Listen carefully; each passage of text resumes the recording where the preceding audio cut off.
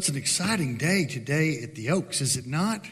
And that's fun. As a pastor 24 years, I loved Vacation Bible School, and I miss that so much. So it's been fun. Thank you for letting me be a part of Vacation Bible School. And Pastor Heath wants to be here so badly, but he's setting a vision for you, the church, for some exciting opportunities to share Christ in another context, another culture. So be praying for him, would you? And Jamie, as she finishes up Vacation Bible School and then moves into camp this week. Now, today, we just have a few moments together, but have you noticed that some things we really don't teach, we should maybe teach? Like, I recently had to rediscover how to breathe. You know, my oldest son wanted to learn how to ride a road bike, and he bought a road bike. That's not a motorcycle, it's a bicycle that has a bunch of gears, and you put on a helmet and spandex pants, and you hope nobody runs you over. Well, I got one too, and to do 100 miles on a bike, for graduation, he wanted to ride in the hotter than heck 100, and I'll be there at the finish line, and it's not called that, but that's the Baptist name for it.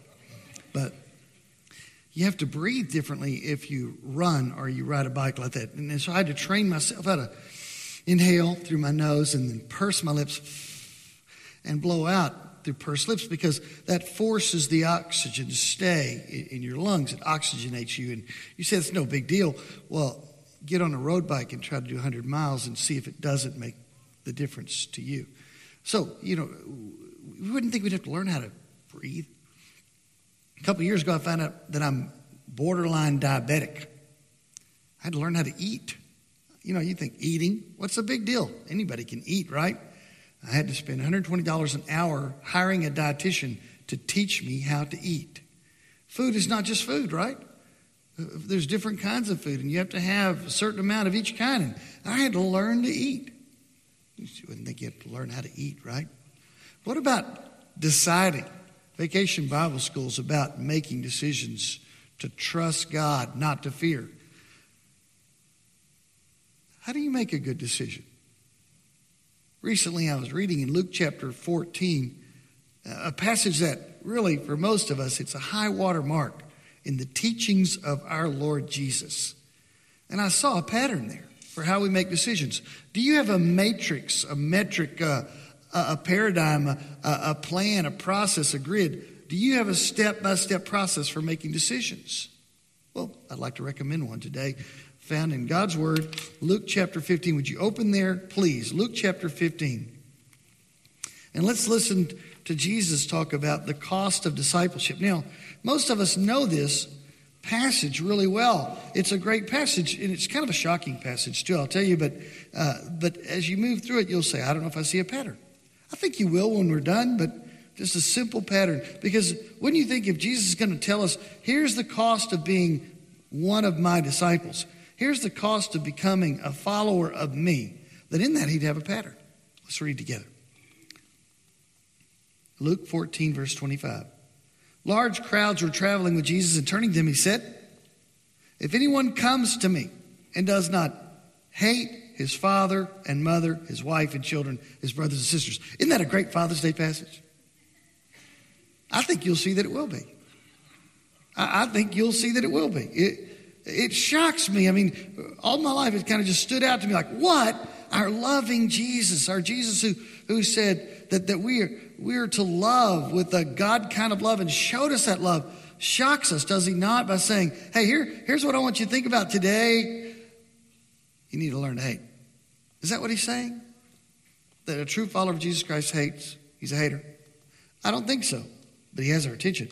Yet even his own life, he cannot be my disciple. So we know it's serious. This is a big one. You can't be a disciple or a follower of Jesus Christ if you don't listen to what I'm saying. This is about you following me on the road of the journey in your life towards the kingdom of God in heaven. If anyone does not carry his cross and follow me, he cannot be my disciple. Now he has two illustrations, and I want you to hear them. Suppose one of you wants to build a tower. This great tower, this skyscraping tower. Will he not first sit down and estimate the cost to see if he has enough money to complete it? For if he lays the foundation and he's not able to finish it, everyone who sees it will ridicule him, saying, this fellow began to build, is not able to finish. Second illustration, verse 31. Suppose a king is about to go to war against another king. Will he not first sit down and consider? Key word, consider. Underline the word consider. Whether he's able with 10,000 men to oppose the one coming against him with 20,000. If he's not able, he'll send a delegation while the other's still a long way off. We'll ask for terms of peace. In the same way, any of you who does not give up the stuff he has in his attic. Anyway, in the same way, if anyone does not give up the stuff he has in that junk stuff drawer. No, that's not. In the same way, any of you who does not give up everything he has cannot be my disciple. I think there's a great pattern here, and I'd like to explore it with you. We don't have a lot of time, but we got time for this because God's here. God wants you to know that decision making is right where he lives. God intersects your life at the point of decisions. The smallest decision you make, the largest decision you make. I believe the three largest decisions you'll make in your life are ahead for these Vacation Bible School children and for many of us in this room. The three largest decisions we make in life is the choice of a life's philosophy, what you're going to believe. Or are you going to do like it says in the Vacation Bible School motto? Don't fear, but trust God. I mean, who do you trust? What is your worldview? What is your life's philosophy? I've made that decision. 16 years of age, I trusted Jesus Christ as my Savior, Lord, and I said, I'm going to follow you no matter what. The second decision is the choice of a life's vocation. What are you going to do with your life? And that may morph, that may change. What are you going to do with your life? And the third one is the choice of a life's mate. Who's going to walk with you as you follow your philosophy or live out your life, how you live out your life. So those are decisions that we think are big. So you may be putting one of those in your mind today going, I've got one of those ahead of me. Or maybe you've got a much smaller decision. It really doesn't matter. I'm just saying these three steps will help you make any decision, and I believe they can be found right in this passage. The first step in making a good decision is to start at the finish. Well, that doesn't make sense. We start at the start, right? Where do you start? Step one. No. Jesus is saying that's a mistake many make. He said, would you consider this man who wanted to build a tower? He was going to build a skyscraper, and he set out to build it, and this is how he did it. He said, I'm just going to build a tower, and someone probably came alongside and said, hey, did you get the permits? Anybody ever been on a building committee or on a building plan? A man in the first service raised his hand when I said, have any of y'all served on the building committee to build this beautiful auditorium? He raised his hand and he caught me afterwards and talked to me about the steps. You have to have permits. You have to make sure you have funding. You have to make sure that you have great plans, detailed plans to hand to the contractor. Well, here's this contractor, and he's building a tower like this. You got the manpower? I don't know. You got the materials? Yeah, maybe. And he just didn't really count the cost. He didn't think about the finish line. And so they mocked him and said he didn't finish. He didn't know how to finish. In the Greek, in the original language, the New Testament's written in Greek, there's two words for the word finish, and they're both here. One word is the word that means to complete a process. Like for Jamie and for the team, Vacation Bible School was a process. There's a lot of planning. A lot of things had to come together. I love when you pointed to one teacher and said, you lead that. And another teacher, you lead that. And you lead that. So Vacation Bible School is like that. It all came together. Did you do it all, Jamie? No, it was a lot of people. You ever cooked a Thanksgiving meal? It's a process. Something in the oven, something on the stove, something in the microwave, something just warming, something being prepared that's just got to be mixed. Cool temperature. I mean, it's a process. And then it's a great feeling, is it not, to stand up and say to your family, it's ready. It's finished. They haven't started eating. What do you mean? All the processes of putting that meal together, that banquet is ready. And Jesus said, I want my people to be people that think about preparing the meal of their lives to where it all comes together right. And you can say to God, it's ready. Here's my life. Here's the decision. Here's what I did with me, who you made. And the second word for finish is the word for a finish line. I told you my son is going to run in the hotter than heck 100. I hope to be at the finish line. with my camera. I hope to capture on his face, on my camera, the look on his face when he crosses that 100 miles on his bike. Some of you had that experience, right? You've run a race, or you've carried the football over into the end zone, or you've crossed the plate. The feeling, a great feeling of touching home plate. The Rangers have not had that feeling as much as they need to have that feeling. Amen? That home plate feeling, we're not feeling it. It's a great feeling, is it not? Finish, to cross home plate. And God is saying, listen, I want you to put in your mind's eye what you want your life to look like, what you want this decision to be like. And some of you thinking about marriage and who you'll marry. And so you think, what will that look like? Well, you don't think about the wedding day. So much time spent on the wedding day. I asked my pastor for my wedding vows. I didn't know what they were. And since that day, I've used those wedding vows for every wedding I've ever done, including my 3 children. And it says something like this. No, it says this. For richer, for poorer, in sickness and in health, until death do us part. You weren't able to be in the first service. I looked at some sweet widows, and they got little tears in their eyes as I said, some of you have fulfilled that. And I looked at a couple of them and said, you did good, you know. They made that finish line. You have to think about that before you get married. Am I going to be able to live out that commitment, that covenant with this woman, with this man? And so that's a big decision. Well, you start at the finish line. You start at the rocking chair years. You start at the back porch thinking, now we have grandkids. How we do? So before you ever get married, think about the rocking chair years. Or think about the graveside. But think about it. Jesus said, I don't want you to be like the guy that built the tower. That's going, I don't know. I just threw it together. What's your marriage like? I don't know. What's your career like? I don't know. But what's your calling like? I don't know. We should know. Do you know what you want to give to God as a response or to his great salvation? Do you know what he's saying to you? Do you have a picture in your mind's eye of your finish line faith? I'm not a neurologist, and I'm not the son of a neurologist, but I read an article not too long ago about how our minds work when we set goals. Listen, everybody, how does your mind work when you set goals? Do you know? And I'm just going to put it in layman's term. In fact, a couple of Sundays ago, I was preaching at First Baptist Wichita Falls, and a PhD in psychology. I had lunch with her afterwards, and she said, that's a great lay description. A great lay description. So this is a lay description of how your mind works when you set goals. When your mind sets goal, when you set a goal, the synapse on the back of your brain fire like spark plugs, I guess. And I said, like spark plugs? She goes, well, yeah, they fire. And they send messages to your optic nerve telling you what to regard and what to disregard. Hear me?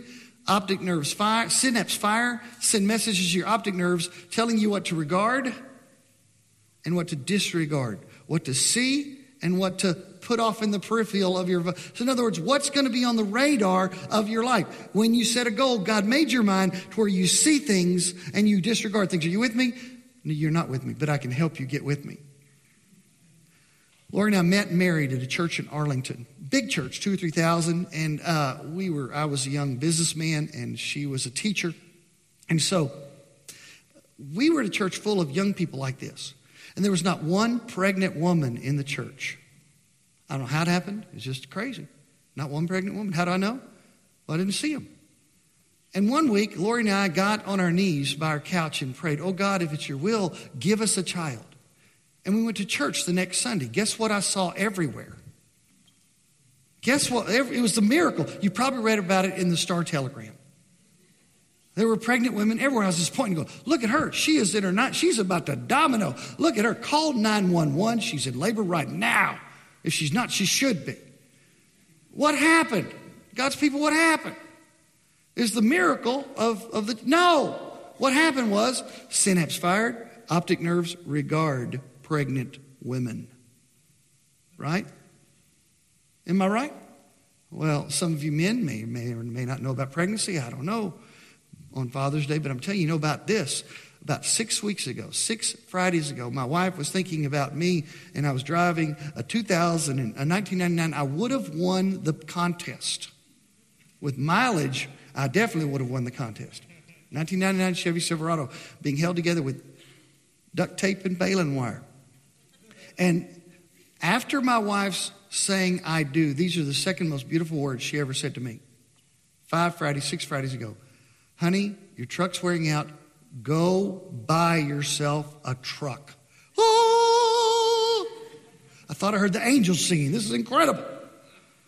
For 2 weeks, I'm driving around Texas because thank you, through cooperative program, as you give to this church, it helps missionaries like me travel around the state, training and teaching and evangelism. So anyway, I'm driving around, and guess what I see on I-20 or 67?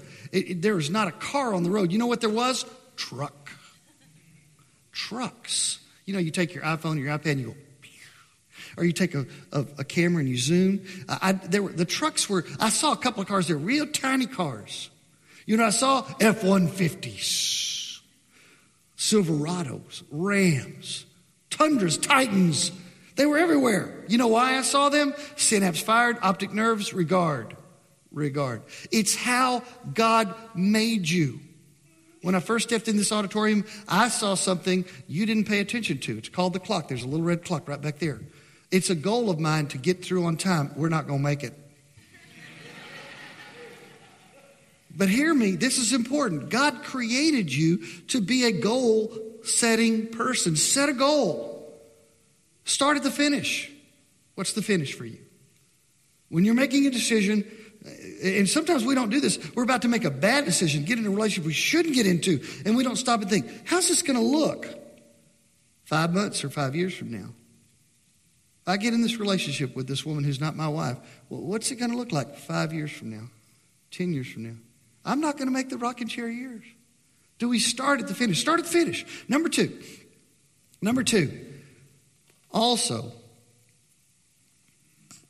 tailgate with your Heavenly Father. Now, I know that sounds like football tailgating. That's neat. That's great. I don't mean that. I want you to see what I'm saying in verse 31. A king is about to go to war against another king. Will he first sit down and consider? The word is consider there is so rich. In the original, the word means to sit down with someone who can give you advice and take their counsel, to take their advice.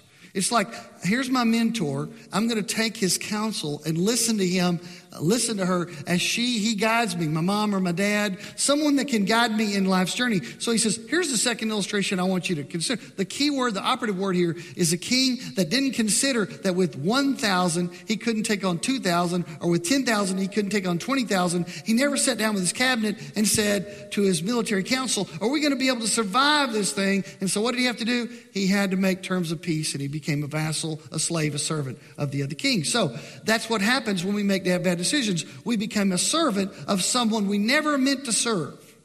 So he said, the Lord is saying the second step in good decision making is to learn to take my counsel. I call that tailgating. And let me explain what I mean. I was raised on a ranch halfway between Houston and Dallas. And my dad used to put me up on the tailgate of a pickup truck when I was 12. He'd back the pickup truck into a field that he was going to buy, and he'd sit a 12-year-old, me, up on the tailgate and say, son, we're thinking about buying this 200 acres down on the creek bottom. What do you think? Now, I'm asking you, how many of you have ever taken a 12-year-old aside and asked them about buying real estate? What kind of dummy would do that? It's called my daddy, so I can call him a dummy, you can't. He said to me, I said, I don't know, Dad. We should do that. But you know, what kind of a dummy? A great dad does that. So we'd buy the land and said, we ought to maybe buy it. And he said, that's a good idea. I think we'll buy it. And then he'd back me up after we bought it and say, back the pickup truck, put down the tailgate, pop me up with the tailgate. And he'd say, son, I sent soil samples down to Texas A&M, and this is the report. And it's got 3 different parts of soil that have to be really balanced for something to grow. And he said, this is the report. It looks like it's low on one of these. And I would see the graph, and I would say, Dad, what's this word? Nitrogen. He said, well, maybe it's low with that. I said, yeah, it's low on nitrogen. And he said, what do we do? He said, Dad, maybe we need to put some nitrogen in there. And he said, you're good at this. You're good at this. I said, well, Dad, we'll just get some nitrogen. So he ordered the feed store to come out and put nitrogen on it. And then he would back the pickup truck again, and he'd sit me up on the tailgate and he said, look how green it is. It's growing. You're good at this. Man, he took my counsel, but really he was teaching me how to be a good farmer and how to make good decisions. And here's what he was teaching me, that my father taught me that I could trust him and put my hand in his hand. And you know what he did? He put my hand in the Heavenly Father's hand. And so now I learned it's really important every morning to get on the tailgate with my Heavenly Father and spend time with him. I know that's a metaphor, it's a picture, but I want you to have that picture. You make one work for you. But I call it breakfast with Jesus. Now, I get up every morning and imagine that I'm on the tailgate with my Heavenly Father. I'm saying, this is a great day. And he's saying to me, with a finite mind. My dad has a finite mind, but my Heavenly Father has an infinite mind. So my Heavenly Father, who knows everything, can do everything. He sits me on the tailgate and he says, Scott, what are we going to do today? And he guides me through life. I cannot make it through life if I don't have every day, hear me, every day, having my day begin with Jesus. Do you have breakfast with Jesus? He says, I don't know how to do that. Well, here's how I do it. And I have several degrees in this. You're going to think I don't. I get a cup of coffee and I brew coffee. Anybody here, can you brew coffee? Raise your hand real quickly. Or tea or some beverage. Can you pour milk or orange juice? Raise your hand. Okay. I get a beverage. I like coffee. Amen? And I get a Bible, and I open where I left off yesterday, and I read. How many verses do you read? Until something happens. It's sometimes 3 verses, sometimes 10 verses. I just read until God says, oh, we ought to talk about this. Is that complicated? I used to have complicated models. Now I got one called Tailgate with Father. I'm going to sit down and we're going to talk and he's going to tell me what I need to think about when it comes to the decision, because I cannot afford to make this decision without my Heavenly Father. I cannot afford that. I've got to hear from him. 3rd step and we're done. We're going to get to it. Really? Ready? Okay, well, let's go back to the hard passage. We finish with the 3rd step. We go back to verse 25. This is the tough one. Everybody? If anyone does not come to me and does not hate his father and mother, his wife and children, his brothers and sisters, I'm just saying, God, count me out. I can't do that. I mean, years I said, God, you can't put me in this position of telling me to hate my dad, my mom. I love them. What are you saying? And here's what he's saying. He's not saying literally hate your parents. It's called hyperbole. If you're an English major, it means to throw beyond, to get someone's attention by saying this, hate them. And you're going, what? The most loving person who's ever lived said, let me tell you what you got to do, hate. And you go, oh, you have my attention. That's what he means. You have my attention. Now talk to me. He's saying, okay, here's what I want you to think about. Now listen, maybe it was your dad or your mom that put you into the place where you are. You wouldn't be where you are, the good place you are, without your mom or dad. They have meant so much to you, but maybe it was your sister or brother or your wife or somebody like that. But I'm going to ask you, everyone in this room, no matter who it is, to find someone, to put someone in your mind that really, if it wasn't for that someone, you wouldn't be here where you are. You wouldn't be the person you are. You wouldn't be blessed the way you are. They have made your life bearable, even successful. Now, I want you to take that person and put that person, the way you feel about them, right here in your gut, okay? Okay, it doesn't have to be your mom or dad. It could be a coach. It could be a teacher. Someone that's really meant a lot to you. Just hold on right there. That feeling you have for them, right? It could be, for me, it is my wife, Lori. So I'm going to grab the feeling I have about my wife, Lori, and how she sustained me as a pastor and as a minister through some really hard times. And I'm going to hold on to her, bore my children. But you get your person, all right? Everybody got it right there. The way you feel about them. You take a bullet for them. Someone say something bad about them over your dead body. You got them? Hate them. Now he has your attention. What is he really saying? What is he really saying? Well, he goes on to say, take up your cross. Give everything. What is he saying? Now we're running out of time, so you got to pay real close attention here because we're going to jump over some steps, touch them quickly. This passage is amazing. What he's saying is, with me, the Lord Jesus said, with me and with me alone, you need to take this 3rd step in decision making. The 3rd step is say yes to me before I ever ask you anything. Let me say that again. The Lord Jesus is saying to you, learn to say yes to me before I ever ask you anything. Now it begins to make sense to me. And my wife is very dear to me. My mom and dad are very dear to me. But if my little 4'2" mom came in this door right now, she came running forward and she came walking forward, she goes, Scott, come on. I'd have a hard time not walking out. I want to finish this sermon. We want to have an invitation. We want to hear what the Lord is saying to us. But if my mom walked in and said, come on, I just go, I couldn't stop myself, right? because she's my mom. But my dad, the trust I have for them. My wife, if she said, come on. But even then, mom, dad, brother, sister, you're thinking about the person you really love. I have not come to the place, even with my wife, where I say to her, I will say to you yes no matter what you ask. Every year that we're married, it gets better, but she hasn't created me and formed me. She's not my creator. She's my wife. She has not died on the cross for my sins. She has never said, greater love hath no man than this, that he laid down his life for his friends. And then John went on to say in 1 John, now we know what love is. Jesus laid down his life, and that word is so amazingly beautiful. He offered his life in our stead.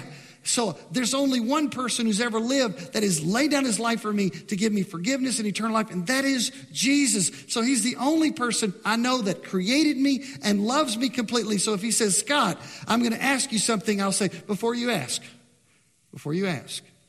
here's the answer. The answer is yes. Now, some of you look at me like you're crazy. I don't even think that way. I'm going to encourage you to think that way. That's what he means when he says all this. By contrast, mom, dad, brother, sister, loved one, grandpa, grandma, wife, all the coach, teacher, by contrast, they are nothing compared to this great love that we've seen in Jesus Christ.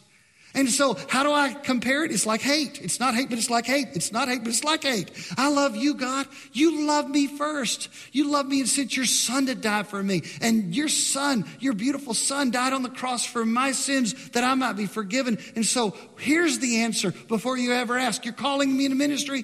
Here's the answer. Yes. Yes. And that's the love and response and obedience each one of us need to have if we're going to make good decisions. You said, I don't want to do that. I don't really want to say yes before he asks. You won't make good decisions. I'm telling you based upon this word, which is God's word. For you to make good decisions, you must fix your mind on the end game. You must then spend every morning of each day saying, God, we're going to get to that end game. What do you want to say to me? And then third, you must say yes before he ever asks. Now, I'm going to put this together like this. I want to go beyond the rocking chair years with my marriage. I want to go beyond what some of you may say to Pastor Heath Marion. Wouldn't it be great if you said to Pastor Heath, that wasn't that bad of a sermon? And you told him that, and then he could tell me. Or maybe you'll catch me on the way out. That would be cool. Good sermon, not bad sermon. As a dummy, you're not too bad. But here's what I'm saying. We go beyond a good thing you could say, which would make me feel good, or a fulfillment of my calling, or marriage. We can go beyond all these things. Here's what I want to hear. I want to go beyond this life. There is a time in my life when I'm going to stand before God in heaven, and he's going to say something to me. I hope he says this. Does anybody take a wild guess at what I want Jesus to say to me? Well done, thou good and faithful servant. Vacation Bible School workers, look at me just real quick. I think you're going to hear that. Well done. Well done. Well done. I want to hear that, don't you? So this is the end game for me. This is the finish line. I want to hear my Father in heaven say, well done. And so every morning I get up and say, how are we going to get there? And this is the key ingredient for me to get there. I have to say, because of your great love for me, before you ever ask anything of me, the answer is yes. What about you? Are you there? If you want to make good decisions, this is the pattern. I want to say it one more time. Start at the finish. Number 2, tailgate with your Father every morning. Spend time in prayer with him every morning. And number 3, learn to say what? Yes, before he ever asks a thing. Okay?